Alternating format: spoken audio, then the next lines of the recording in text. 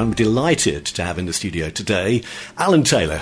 Good afternoon, Alan. Good afternoon. Thank you so much for coming. You had a bit of a horrendous journey, I believe, getting here today. Well, it's just a story of the M25, I'm afraid. It's a car park, isn't it? Sure, we got it anyway, so... Well done, good to have you here. Yeah. So let's start by taking you back to your childhood. You're an 80s child, I believe. Why'd you have to say that? Got to be good. You have to remind me, didn't you? Just a baby. You're from Liverpool. Talk a bit about the early years, and did a snooker cue figure early on, or did other sports prevail? There's never been another sport for me, purely because I'm not that athletic. As you can see me sitting in the studio here. No comments. I started playing when I was 7. I've got one brother, Mark. He's 2 years older than me. And at that time, the early 90s, it was like the most popular present at Christmas was the Steve Davis foldable snooker table. Oh, yeah. You know, you can play the air hockey and whatnot. So he got that.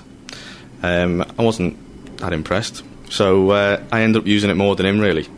And he got fed up about January of me being in his room all the while playing snooker. So I took over the mantle, so to speak. And from then on, it was literally moved to a big table, full size, when I was 8. And the rest is history, as they say. And that's in a local club that you went to, presumably? Yes, yeah, it was just a local... it was an unnamed club, couple of tables, literally a conservative club, if you will. A few of the old generation trying to show me a few trick shots and what to do, but I soon became better than them, and it was just a love. I don't know if it was the colours or just the passion of just seeing the balls going in the pocket. And well, there's signs of greatness in those early days. Were people saying to you, you're a bit special?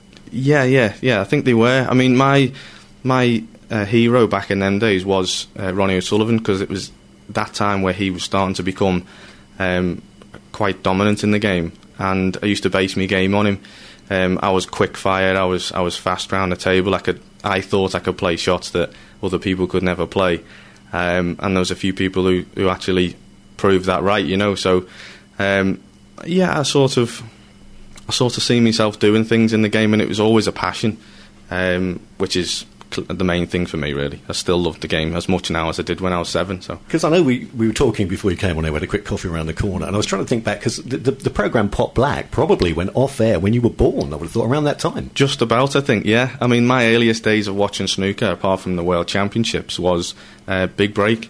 Yeah. So there was a few lads who actually went on Junior Big Break. I didn't actually make it on there, but yeah, you know, you try and reenact the trick shots John Virgo does and whatnot, and it doesn't work every time. Because my heroes, I think, from those days would have been people like Ray Reardon, John Pulman, Freddie Davis, great players. Yeah. Do you think, how's the sport progressed since those days, those early days? Can you compare, for instance, you know, the players from the past and their technical capability versus the players of today? Has it moved on like other sports do? I would say it has, yeah. It definitely moved on. I mean, the conditions have changed much. I mean, back in the earlier generations, the cloths were heavier, they were thicker, the balls were heavier, everything was a bit slowed down, if you will. Some may say the players were too, but definitely the conditions, the talent, and I presume just the decades of snooker professionals and champions that all the younger lads are learning from are just, it's bound to happen. It's progression in sport, that people learn from other people's mistakes or learn from their achievements, and the game just has become more attacking. There's the old players like Cliff Thorburn and Terry Griffiths, who were mostly known for being the slow coaches, but now that's few and far between now. Is a very open attacking game, but once again the conditions make that a lot more feasible. You're saying you started around the age of 8, yes, and then progressed from there. And you had your favourite, as you say, Ronnie O'Sullivan. Yeah. Who's helped you during that period, though, to learn the trick shots, to get around quick? How did you... I mean, the art bit of the potable was great, but how do you place the white where you want it after? I've never understood. It's beyond me. I still don't understand it now. You can't say that. Well, a magician never reveals his tricks, mate. But there was a few players in the club. Obviously, at that stage, everyone was better than me, so I just took on all information and used what I thought was needed. There was a professional around the Liverpool area, Danny Murphy. He was my very first coach. He used to run like a Saturday morning club, and that was when I was 8. I used to go to the clubs 9 till 12, just hit balls around the table. If you potted a few, so be it. but he saw something in me, and it was a little bit of take him under my wing, and we were sort of similar styles, as in attacking and fast thinking. I mean, at an early age, like you said before, that he spotted something, and I was obviously grateful for his help. Is it as popular now as it was back in the 80s, the sport? Have you seen, I mean, obviously it's a big amateur scene, there's a big junior scene. Yeah. Is there an expansion at the moment? You're seeing progress? If I'm honest, I think the junior scene, the amateur game, did take a massive dip, as possibly did the popularity of watching the professional sport. Since Barry Hearn's taken over the game now, and with his team of many men and women, that they have tried to drag it up to the modern day expectations of a professional sport. But say when I was a junior, it was every Saturday and Sunday we were travelling in a different part of the UK. So you do tour around, you do play proper tournaments. Yeah. From what age? Literally from possibly 9 or 10, I'd say. That young? Yeah. There was a few festivals, snooker festivals, held at the old Butlins and Pontins.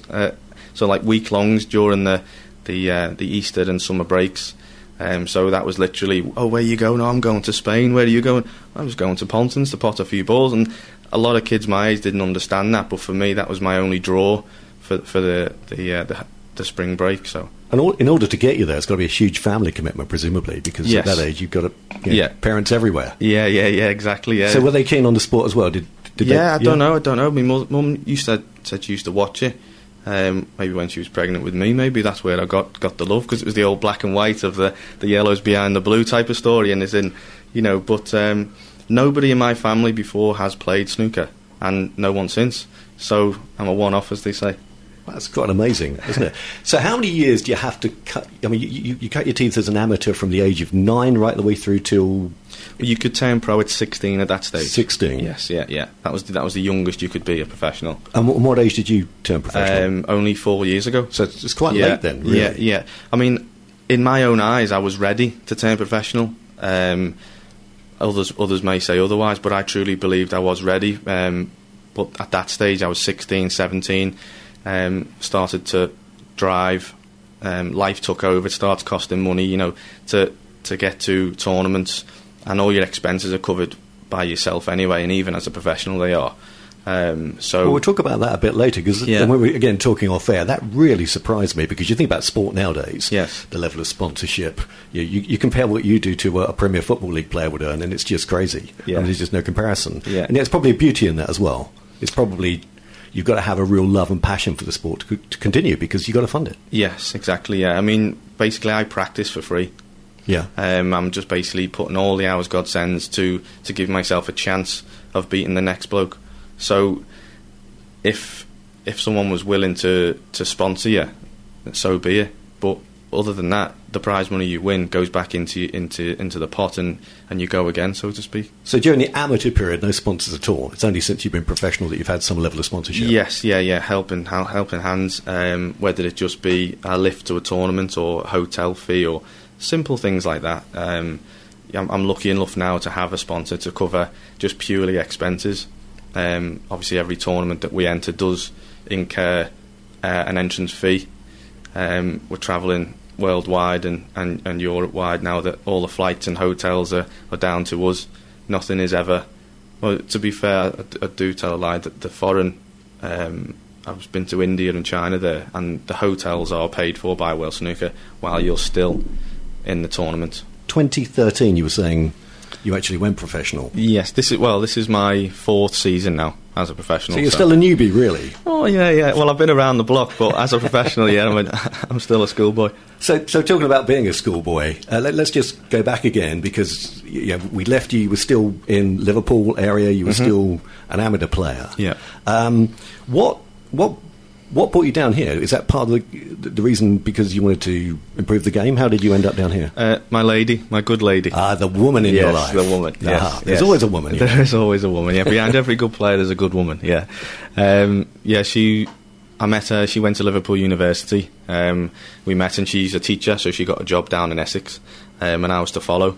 And it just so happens that it's a hotbed of snooker down here, so that worked out quite well. Essex in particular, actually?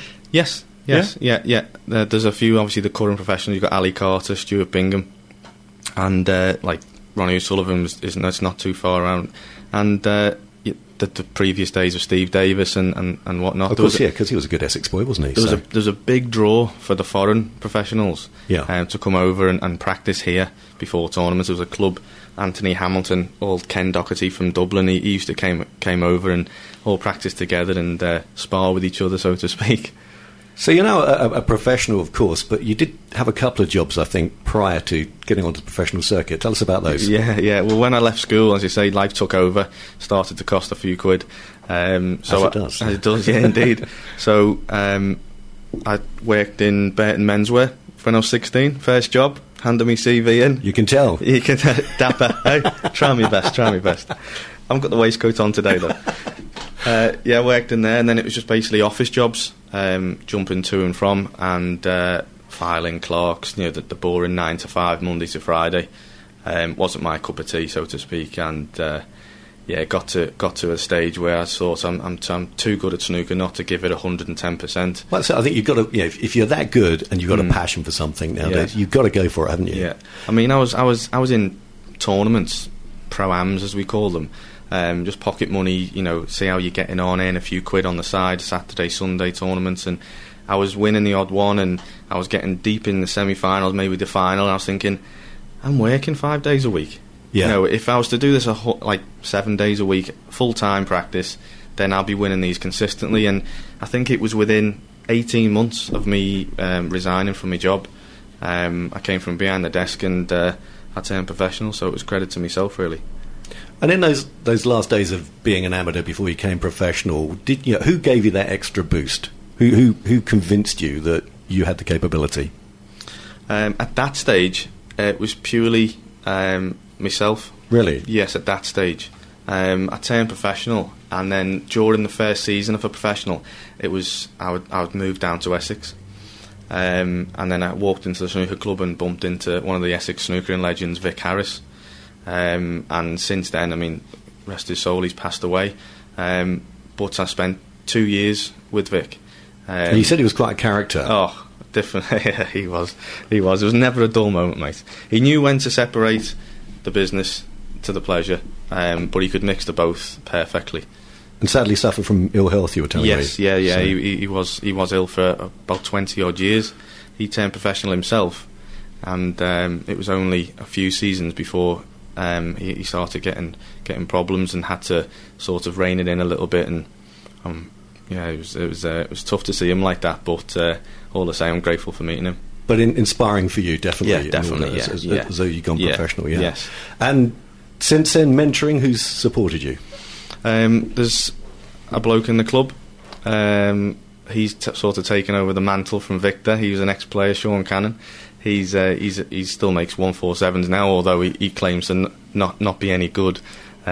He's got no interest in playing the game professionally, but again, his knowledge is there. And there's a bloke sitting just out of reach to my left-hand side. He's here. not far away, is he? He's not that Will, far to bring away. him in. He's been sitting there silently, and I know this guy, and it's not often we can keep him silent. Yeah, but when you can talk as much as me, mate. So you brought Tony with you. What's the story with Tony? Tony Ellison is a close friend of Vic Harris, and clearly before Vic passed away, he knew how ill he was, and I think Vic was very clever in the sense that he used to introduce me to people that he trusted and would look after me upon his leaving this earth.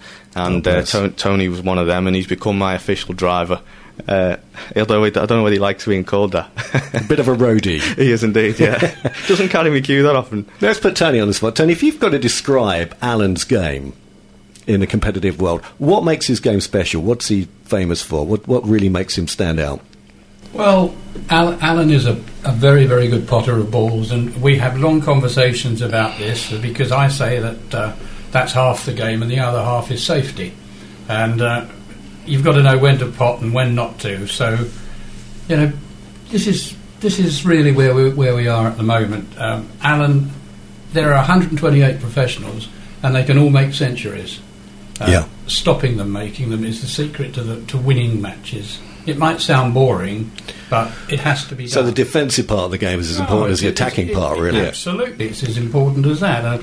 Alan mentioned the phone call from Vic Harris. I remember it well, Barry. My phone went, and it was Vic Harris, God bless him, and he knew that he was going to leave this world shortly, and it's very poignant, really, because he said, "Tony, look after him for me, will you?" And I've honoured Vic Harris for that. I've known him for over 40 years, and Alan and I have become good friends. We travel a lot. We have a lot of laughs together. I hope I'm worth my weight to him. That's a great story. And That's a really good story. It's a really good story. Thank you, Tony. Alan, you were saying you turned professional a couple of years back. Mm-hmm. How does one, excuse my ignorance, how does one go about, from the amateur status, turning professional? What do you have to do? Okay, so there's a qualifying school once a year. It's after the World Championships in May. And basically there's 8 or possibly 12, I can't remember. I didn't qualify via the qualifying school. I qualified via it's called a PTC, which was a Players' Tour Championship then. Okay. It was basically like a European tour alongside all the main ranking events, and it was a world-breaking thing in snooker purely because amateurs could play alongside and with and against professionals. How did you get on? Did you play any professionals? Did you surprise them? Yeah, I did indeed. That's how I qualified. Wow. Yeah. So I beat a couple en route to. And who was that? Well, I beat who was it? Ken Doherty. Yeah. Fergal O'Brien, the Irish boys. There's a few young guns like Jamie Cope, Mark Davis. He's another Southern player. Players that potentially people may not have heard of if you're not into snooker, but players who have been around for 15, 20 years, and the knowledge is it's hard to break down as a young up and coming player. Like Tony was saying, I pot the balls off the lampshades and they just go, "We've got another one here, boys." Yeah, chuck him in the deep end and see what happens. But they sent 128 professionals. Is that yes, right? In the world globally is 100. So the competition must be absolutely fierce with new players coming through all the time, thinking they're going to make the grade. Yeah, definitely. Once you've got your tour card, how long do you retain it? It's a 2-year tour card. So it's only 2 years? Only 2 years. It's guaranteed for 2 years. You can enter as many or as little tournaments as you like in them 2 years. And if you're not cutting the grade, so to speak, back to an amateur and start again. So that can happen at any given moment? Any given moment. And that, we'll talk about it maybe in a minute or two, but that transformation from going from amateur to professional, it must be a different world completely. Yeah, I mean, it's like you stroll in and you think, "Oh, I'm the top dog," and before you know it, you're back in the car on the way home thinking, "How did I lose that much?" So we'll pick up on that in a moment or two after we play another track. But actually, we do know also that you're a bit of a mimicker, you're a bit of an impressionist. I was reading the websites, and they were saying you do a lot of snooker players, but I think you do a few famous people as well. I do try my hand, yeah. So go on, who are we going to do to take us into the next track? What are you going to do? Well, what is the next track? That's a good one. I have no idea, because I've completely forgotten talking to you. It could be anything. We are going to play, actually, on the next track, we're going to play a bit of Ed Sheeran and Bloodstream. Ed Sheeran and Bloodstream, yeah, okay. So well, just for Brooklands Radio, we have another special guest here, Ken Bruce from Radio 2. Okay. Thank you, buddy. As Ken Bruce here now on Brooklands Radio, the sound of Surrey, #loving Surrey. The next track here is The Ginger Magician, Ed Sheeran and Bloodstream. We're going to get you to do some voiceovers before you go. A few jingles. Brooklands Radio Surrey weather, brought to you by Bourne Valley Garden Centre, giving you a warm welcome whatever the weather. Thank you. Now it's Ken Bruce here on Brooklands Radio, the sound of Surrey. Saturday the 13th of August 2016. Today, cloudy but sunny intervals developing through the afternoon and feeling warm and high of 25 degrees Celsius. Tonight, some cloud overnight, but also some clear periods and remaining dry with a light winds and a low of 12 degrees. Sunday, a mainly dry with sunny periods, although there may be an isolated shower, so keep your umbrellas close to hand. Feeling warm and just light breezes as Sunday's a high of 23. Brooklands Radio Surrey weather, brought to you by Bourne Valley Garden Centre, giving you a warm welcome whatever the weather. He's going to be doing me out of a job, I can see that now. Brooklands Radio. So, Alan, I think we left things just before the news. You were saying that your maiden season was 2013-2014. And you were talking about the tour card you get lasts for 2 years. So that means you've already been through a process of having to retain your card. Yeah, indeed, yeah. The second season, it's vital to either with the 128 professionals, it's vital to be in the top 64 and or re-qualify via the same routes. If you drop off the tour, you've got qualifying school again, where you can almost continue on your tour card, but all your points are reset to 0. I retained it by, again, travelling around Europe, playing with professionals and gaining enough points on the secondary European ranking system. So you can do that? Yes, it's to gain or retain a ticket. So at that stage, amateurs could turn professional, or professionals could almost keep the card. And the bit that's shocked me, I guess, from the first hour of the interviews, is that you have to fund stuff yourself. Yeah. And so there's no support, there's no secretary. You've got the gentleman here. You've got the driver. You've got the driver. Yeah. But other than that, really, you are on your own. Yes, indeed. All prize money's almost self-funding then for the next tournaments. Obviously, if you get sponsor deals and logos on the waistcoat, then that helps. But apart from that, everything is, from entry fee to hotel to flight to food, drink, petrol, everything is lumped on yourself. Those first couple of seasons, once you turned professional, any real highlights for any moments where you want, I'm getting there, I can feel it's improving? Yeah, well, I mean, the first time I played on TV, actually played on Eurosport twice in my career. Because that must be so, daunting. It was different. Different. From an amateur stage to playing in big venues is tough enough, but cameras, different world. It was different, indeed. It's almost the reason why every snooker player wants to play snooker, because you grow up watching it on TV. You never go down the club and watch the two old blokes pushing balls around the table. But once you get there and you've got two men running around with a camera chasing you every ball, and you've got 4,000 people in the audience watching you, clapping when you pot one and groaning when you miss, and it's very like isolated out there. Let's put it that way. How did you fare the first time? I played Mark Allen on TV. I was out in Antwerp and I lost 4-0 in under an hour. And I spent the time, actually. I thought, I'm going to give myself this match as a learning experience. Basically, I'm going to spend my time sitting in my seat watching this boy pop balls and just see how he fares under the cameras and lights. And he looked completely relaxed. He was like he was in his slippers in his living room, and I thought, that's what I need to work on. So that helped? Yes, definitely did, yeah. The second time I played, sorry to jump in there, but I was a bit excited that I won a game. So who was that against? That was against Matthew Stevens, a long-term Welsh professional, and that was out in Poland, again on Eurosport. And I took the experience from the first match and just be able to deal with your emotions, really, because it can be a bit, everything's sped up out there. You think you have to rush because you're live on TV, and your routine... Yeah, I get that tendency. You probably just think you've got to get on with it, but it's probably not the case. You've got to play your own game. Definitely not. I mean, all the hours and days and weeks that you prepare for a tournament, and the practice and the routines you go through, mentally as well as physically, you just think... Well, the first time I played, that was almost just thrown into a bucket and just pick out anything, and it didn't work. But the second time, I was able to control my thoughts and get the job done. So talk about touring. You get out there a few days before the tour is due to take place, and what sort of preparation do you have to go through? Because my assumption was you'd have like a regular sparring partner that you literally play. Does it work like that, or is it more of a mental thing and you've got to get your head around it on your own? No, well, surely when we're back home and we're practicing for these tournaments, we do have we spar normally against other professionals or high on. No, I don't practice with Tony. No. We've tried to throw that one in there. We've tried.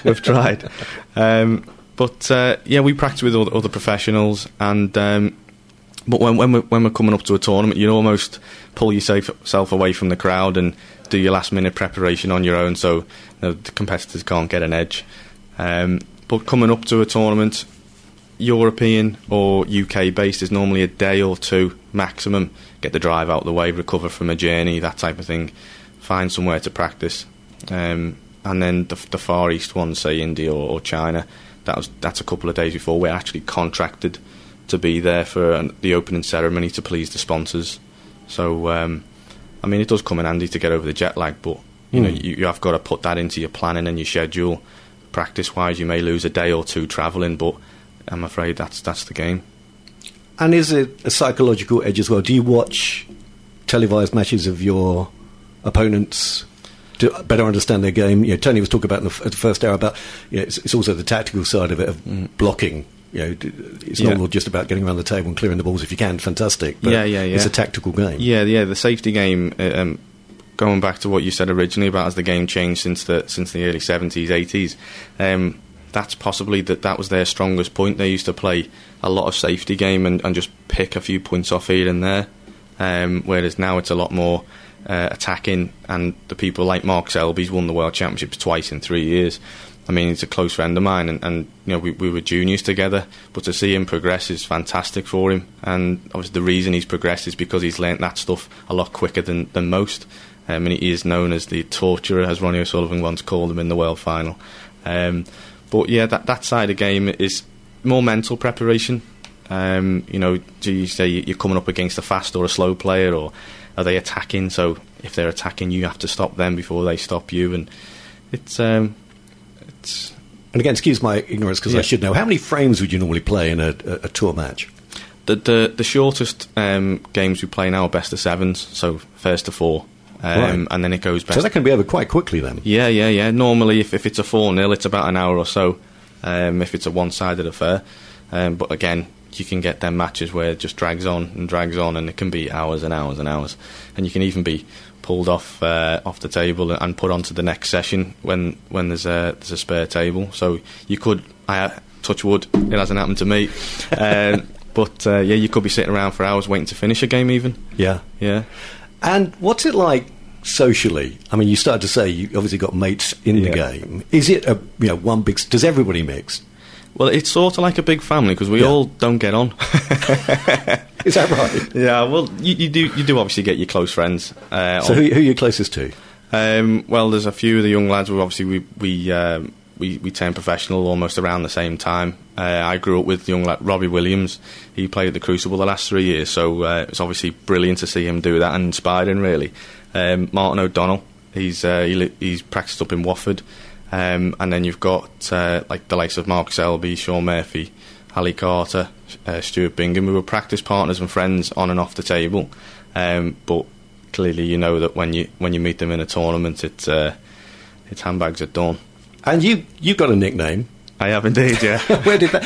Tell everyone what the nickname is and where did it come from? The Albino Assassin. It's cute. I like it. Yeah. Better than the Blonde Bombshell. I don't know. I'm sure that would prove worthy at certain moments in nightclubs, etc. But go on, The story was, when I used to work in the offices, it was a rainy day and I came in with my hood up, and it was around the same time that the Da Vinci Code film came out, and one of the boys in the office just spun round, seen me with my hood up, and he just said, "Oh, look, it's Silas." So the Silas stemmed into the Albino Assassin because it was more flamboyant for the snooker fraternity, and it stuck. I don't know if it's a good one or not, but it's good. I like it's mine. It's good. We haven't yet talked about the equipment that you use. Now, you brought a cue with you today, so let's pull that up. Maybe Tony can grab that, and we can describe to the listeners. You can tell us all about cue, because I guess, this is so important to you. This is indeed, yeah. So how long have you had this cue? To be fair, I've only had this 18 months. Okay. The last cue I had was even more important, purely because I had it from the age of 9. Did you? Yeah. I had it for 21 years. But it was like the two Ronnies. It had 5 new heads, 2 new handles and all that. So it got brittle over the time, and I thought it was a good thing to invest in a piece of wood that was going to last me another 10 or 20 years. And when we say a piece of wood, what wood is it? It's ash. It's ash? It's ash, yeah, with spliced ebony upon the bottom. All handmade.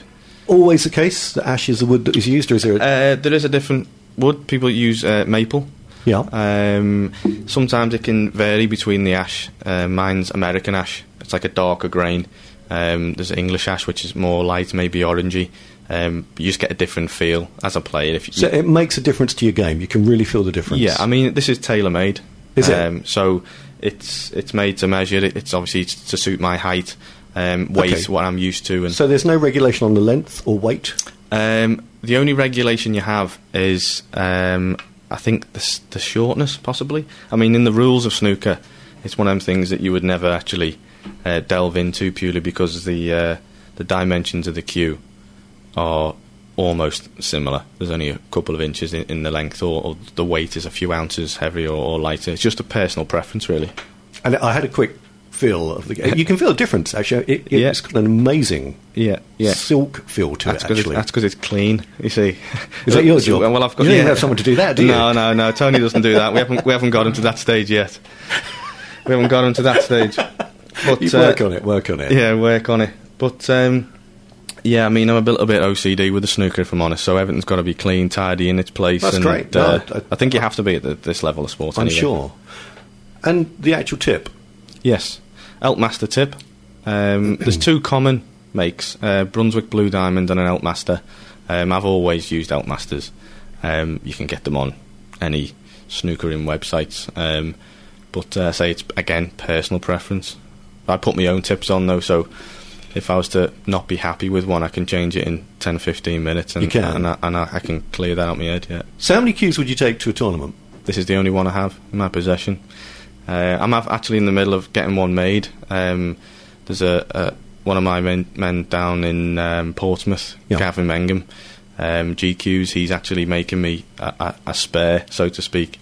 I mean, just if that dreaded moment happens that you get off a long haul flight and your cue doesn't get off. For sure. Yeah, which could happen. Yeah, I mean, you can, in a sense, as a professional player, you can use any piece of wood, so to speak. But like you say, there's subtle differences that you would know whether it be yours or not, blindfolded, and obviously the feel of how it hits the ball, and you can go into all that detail. But a player really knows if I hit 2 or 3 balls, I'll know if I can play with it long term or not.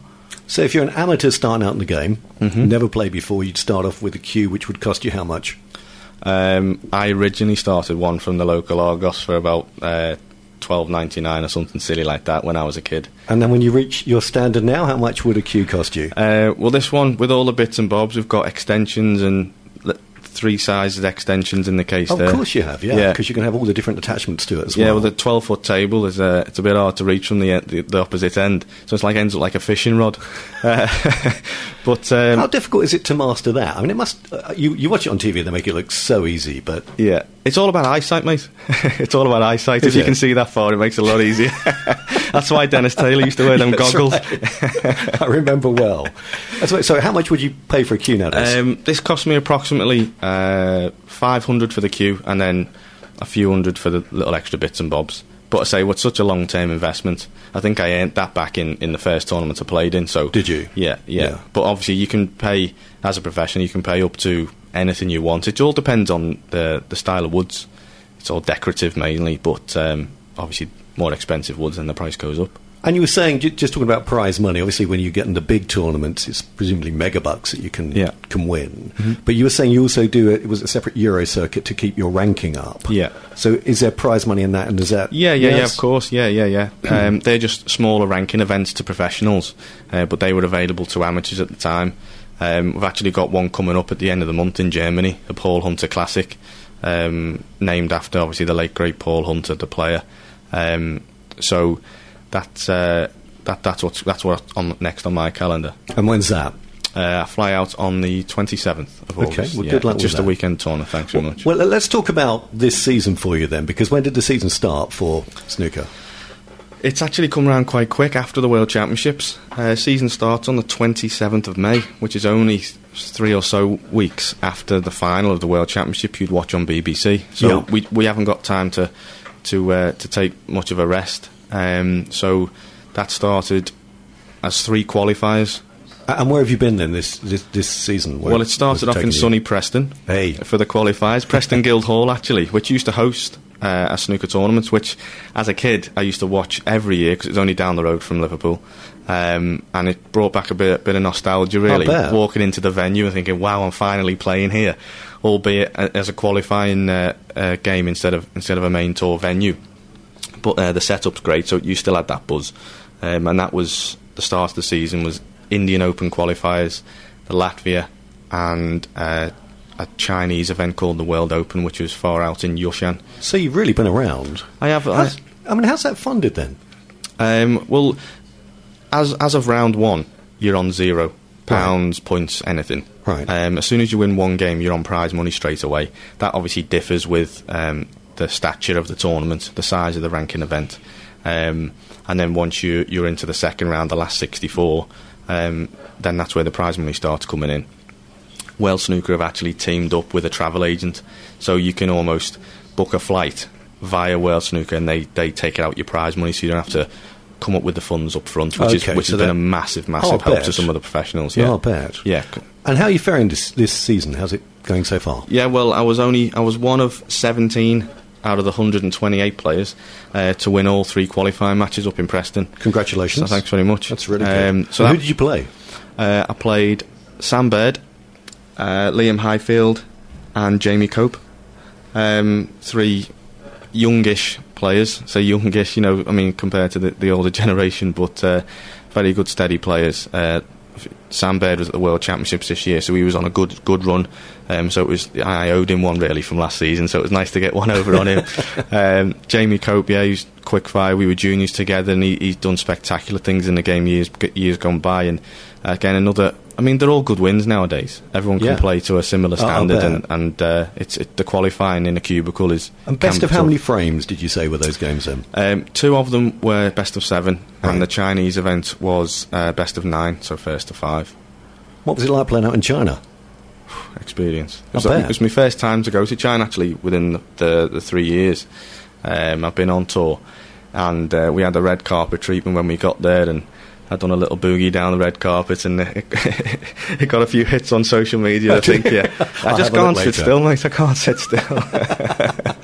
Oh, that's brilliant. Yeah, but it's such an experience. The fans go wild for it over there. Ding Junhui. So it's big crowds. Massive, yeah.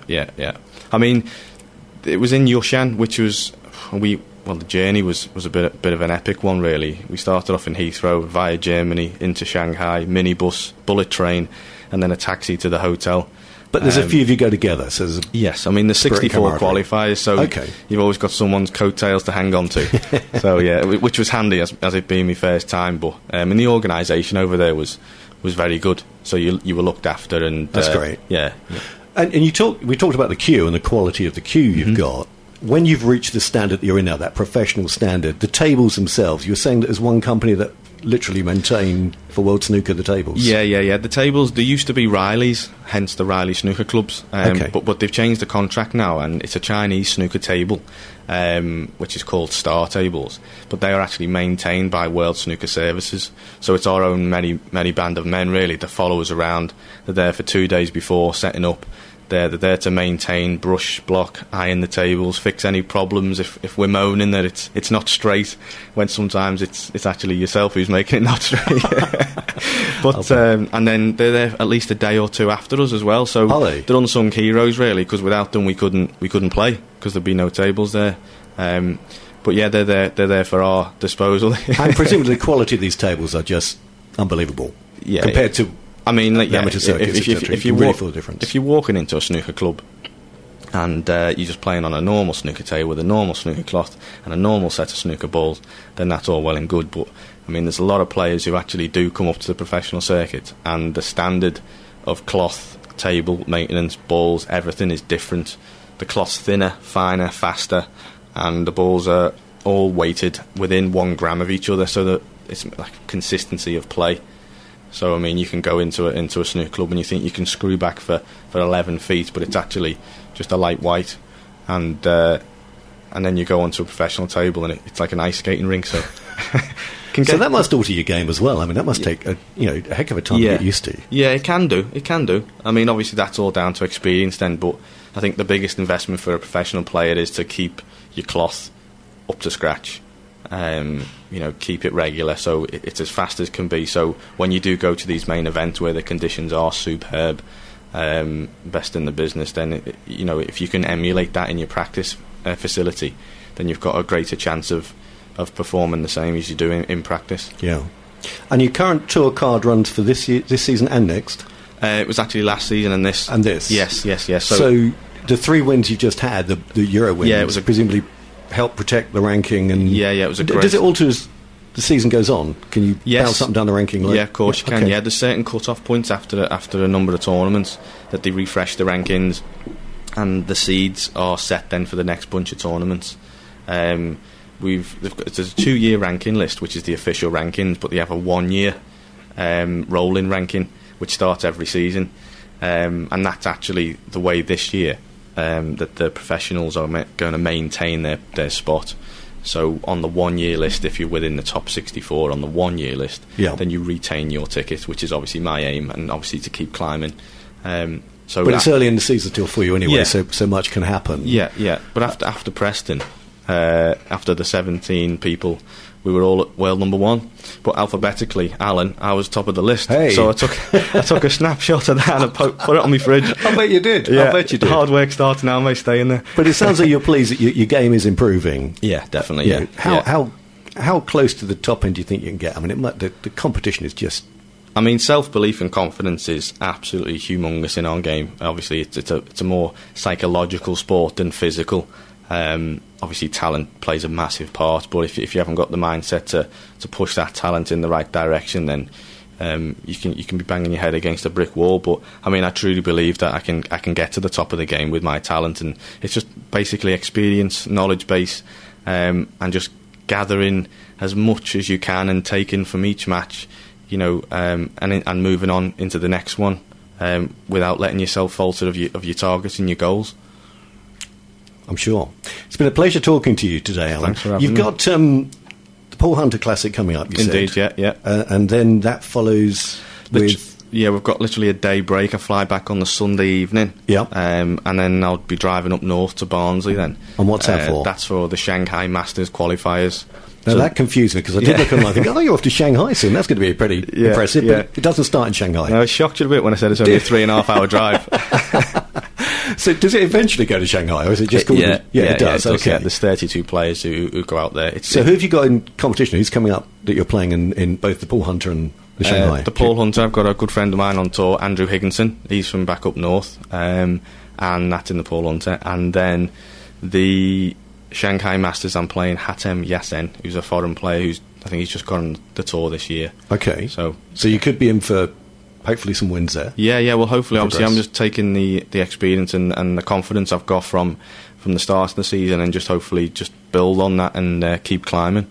Fabulous. Before we lose you today, you're a bit of an impressionist, so you do impressions of some of the other snooker players, who I might not know, by the way.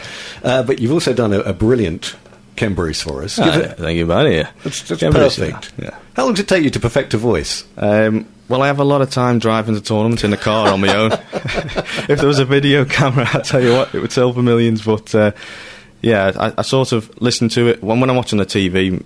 My girlfriend, she's like, "Will you be quiet?" I've just got to practice that.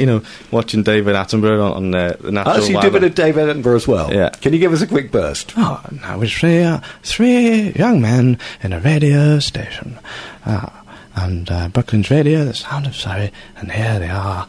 Here we are now. Very good, very good. So thank you so much for coming, Tony. Thanks for driving all the way for us. Pleasure. And My pleasure. sorry the M25 was so bad for you, but a pleasure to see you both. Be great if you can come back again. Indeed, We'd love yeah. to have you back. Well, thanks for having me, mate. Yeah, thank you. It's been a real pleasure, and we wish you absolutely the best of luck in the coming weeks. Thank you. And so the season goes on till when, this season? Well, the last tournament is May 2017. So right the way through. So, the World Championships, the qualifiers for the World Championships start actually the second week of April. And then it starts the third week of April on the BBC as you see it, and then that finishes the bank holiday Monday in May. So got a long way to go, mate. So it's been a good investment so far. The first 3 tournaments been Great. about and gained a lot, and just We'll more keep hard work pushing to up come. on that ranking, and we'll get you in the top 10 in no time at all. Let's hope so. And we wish you all the best, seriously. Thank you very much. Thank you so much for coming down to thanks, Brooklands Radio. Thanks for Brooklands Radio for having me, and best of luck in all you do as well, mate. Thank you so much.